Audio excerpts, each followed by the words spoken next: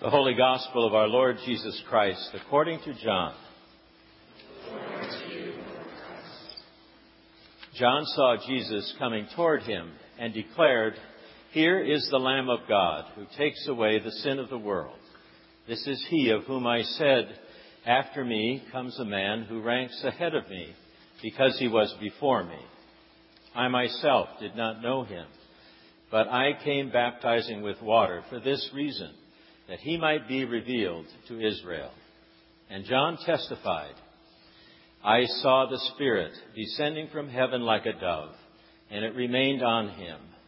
I myself did not know him, but the one who sent me to baptize with water said to me, 'He on whom you see the Spirit descend and remain is the one who baptizes with the Holy Spirit.' And I myself have seen and have testified that this is the Son of God." The next day, John again was standing with two of his disciples, and as he watched Jesus walk by, he exclaimed, "Look, here is the Lamb of God." The two disciples heard him say this, and they followed Jesus. When Jesus turned and saw them following, he said to them, "What are you looking for?" They said to him, "Rabbi," which translated means teacher, "where are you staying?" He said to them, "Come and see." They came and saw where he was staying, and they remained with him that day. It was about 4:00 in the afternoon. One of the two who heard John speak and followed him was Andrew, Simon Peter's brother. He first found his brother Simon and said to him, "We have found the Messiah," which is translated anointed. He brought Simon to Jesus, who looked at him and said, "You are Simon, son of John. You are to be called Cephas," which is translated Peter. The Gospel of the Lord. Praise to you, Lord Christ. In the name of God the Father, God the Son, and the Holy Spirit. Amen. Most of you have probably visited Christ Church in Cambridge, right off of the Cambridge Common. It's an historic church, built in the colonial style. Painted white wood everywhere, inside and out, large windows down the side. It's beautiful in its own way, though I must say that I vastly prefer Trinity's timber, stone, and darkness. It's beautiful. If you poke around churches, as I myself have a tendency to do from time to time, you'll find an unusual and beautiful icon hanging on the wall in the parish hall of Christ Church. It's painted in the style of ancient Orthodox iconography, not unlike the many lovely icons we have in our chapel. And like those icons, we come to this icon looking to see into heaven, while heaven looks into us. It appears in many ways like any other icon. It's layered in gold leaf. It uses bright, contrasting colors and shapes. In the upper left, above the figure, is the standard address of Hagios, the Greek word for Holy One or Saint. To the right, the subject's name, Martin. The figure is not wrapped in robes, but rather appears as a modern man in an impeccable suit, gazing towards heaven, slightly over the viewer's left shoulder. In one hand, he holds a numbered card, and it's on a cord that's around his neck. The identifying number is 7089, the number he was given when his mugshot was taken.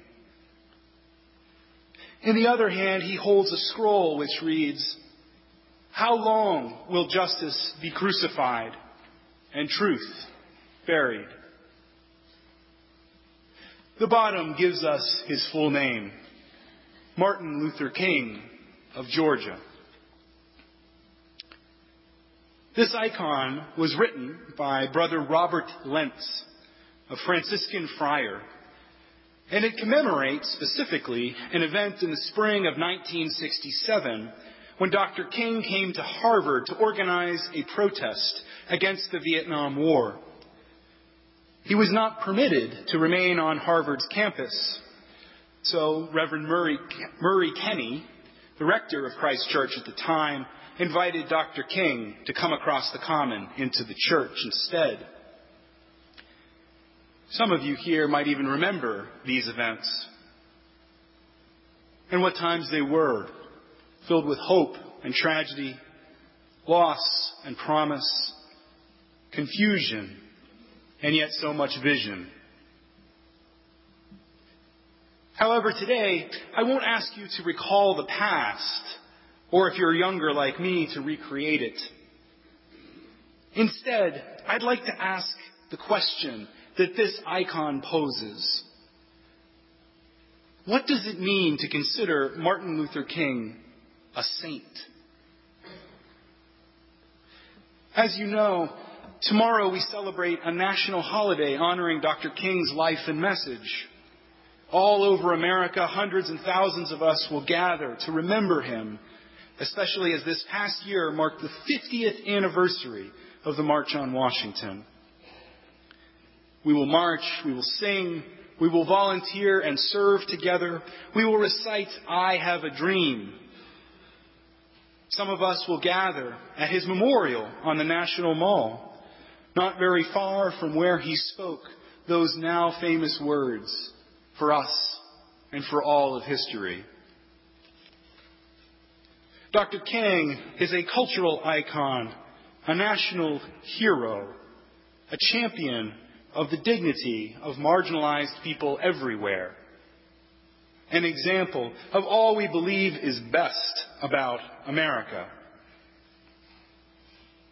But what does it mean to consider him as our saint? All of the commemoration, all of the political grandstanding, all of the history that we recall is dangerous. It is all dangerous because it puts Dr. King's message in the past. Statues and memorials, though well-deserved, deceive us into believing that the work is done, or that the circumstances that gave rise to the civil rights movement have been sufficiently addressed, and that's all behind us now. The work is not done. The history and the politics are dangerous because they reduce Dr. King's message to one only about race as well. His message was about race, but not only about race. He denounced all barriers to our true equality and shared lives as citizens and children of God. War, ethnic violence, racism, and indeed unchecked economic systems devouring the lives of the poor. Shortly before he was killed, Dr. King began the Poor People's Campaign, showing both the racial and economic harm of our supposedly fair system. The culmination of this campaign, interestingly enough, was to be a march to Wall Street. And those of you who were at the Adult Forum today and heard our speaker, the Reverend Kate Laser, speak about Occupy Wall Street and Occupy Boston, know the significance of this.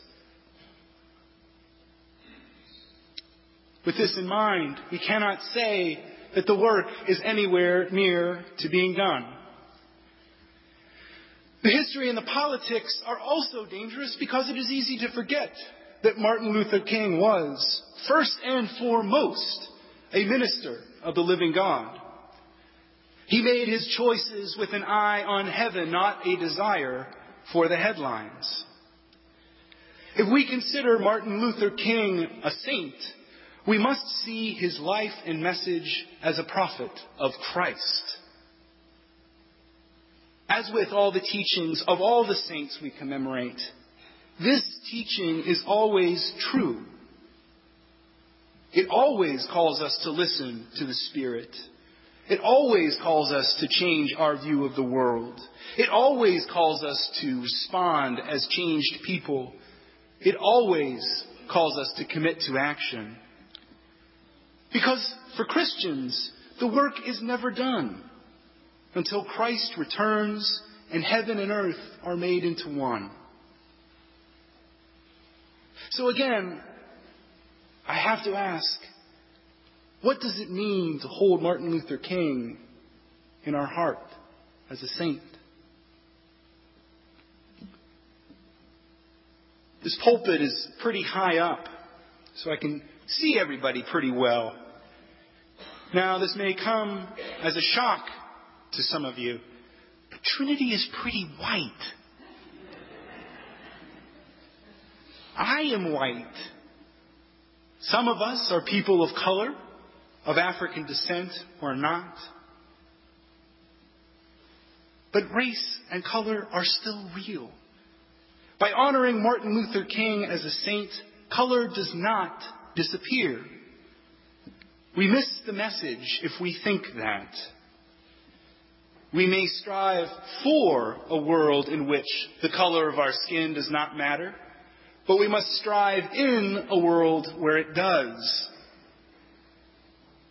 A year ago, my good friend Kenny Wiley, he and I went to Harvard Divinity School together, and he was preparing to be a Unitarian minister. Kenny is pretty tall. I guess he's about 6'3", in great shape. He's got this smile that just lights up every single room that he comes into. He's a black man, young, maybe about 24. And on one day in 2012, while wearing a jumpsuit that said Harvard on it, he was running late for the bus. So realizing he was running late, he began to jog a bit through Harvard Square. And as he was running for the bus, a middle-aged white man said, "Are you running from the cops? What's the hurry?" Race still matters. Just ask Kenny. Or the children of East St. Louis who want a quality education, just a fair chance at a full life. Or ask the family of Trayvon Martin, a young man who was denied the opportunity to even have one. We cannot pretend that race does not matter. That would be a lie. But we also cannot pretend that racism is separate from all other forms of social violence. Instead, like all sin, they are intimately linked together. It is easy to look at all of these problems, especially for those of us who are white, and to think, well, without any choice of my own, I've been thrust into this situation. That doesn't seem very fair. Well, it's not fair. But sometimes we inherit situations that we are called upon to fix. We might also say, I feel guilty about this. My status in society is a direct result of these unjust systems. Slavery, segregation, and racial preference for my race. That is a profound and crucially important awareness to have. It's an awareness that we should all continually try to cultivate, because it goes really deep. Yet, we can obsess on it. We can obsess on our inherited privilege to the point of inactivity. Recognition of our privilege and obsessing on it can degenerate into non-interference. I'm going to stay out of it because I may do more harm. I don't understand this system. I may cause more harm. Or it might become a kind of a concern with tokenism. I don't want to just talk about race this one day of the year. That feels like I'm kind of doing the one-off, and that's just insulting to everybody, right?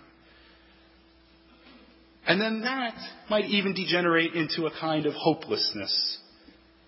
Well, there's nothing that I can do, right?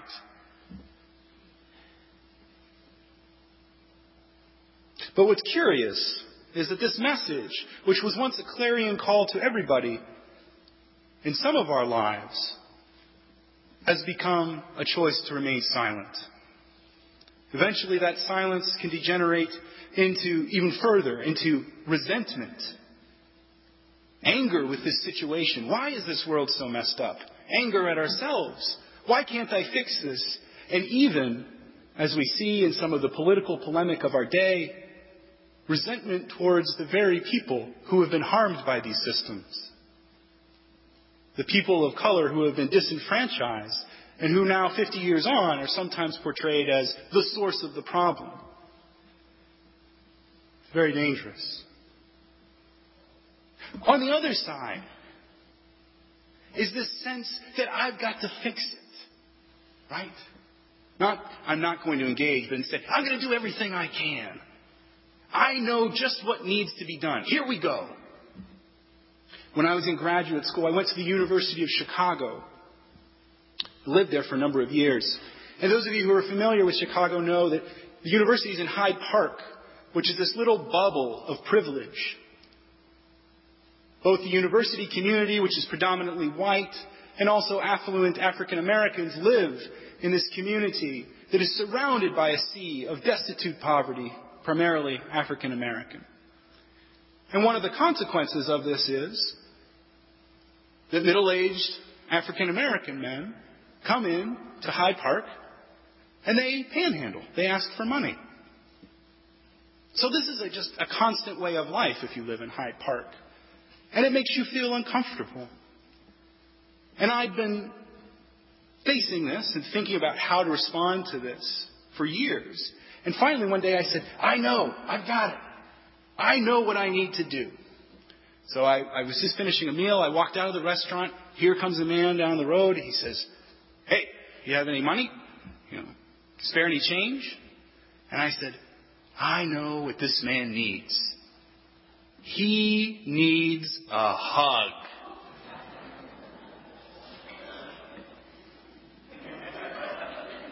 So I just opened up and I said, come here. And he came in and it was probably one of the most awkward hugs I've ever had. And then he pulled away. He says, hey, you get it. Now how about $20?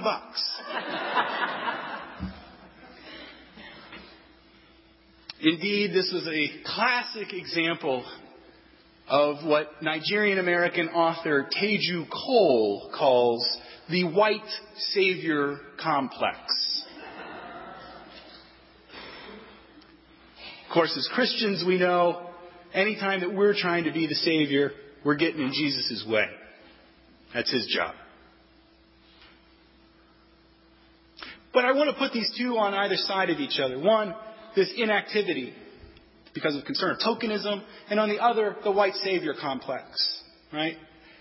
And what they have in common is a kind of a fear. We're gripped by the fear that we can't do anything, that we'll just mess it all up. So we sit quiet.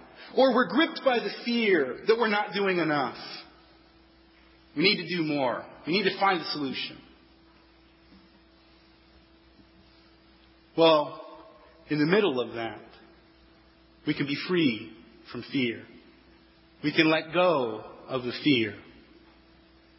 We can let God take control of this situation. How do we respond to racism, to the harms, to the ills of our time? The same way that Christians respond to anything. We pray. We open our hearts to God. We join in community with others, those who are like us and those who are not like us. We don't come to bring all the answers to save people. We come to be with these people, to share life with them, and to find out where God is calling all of us together.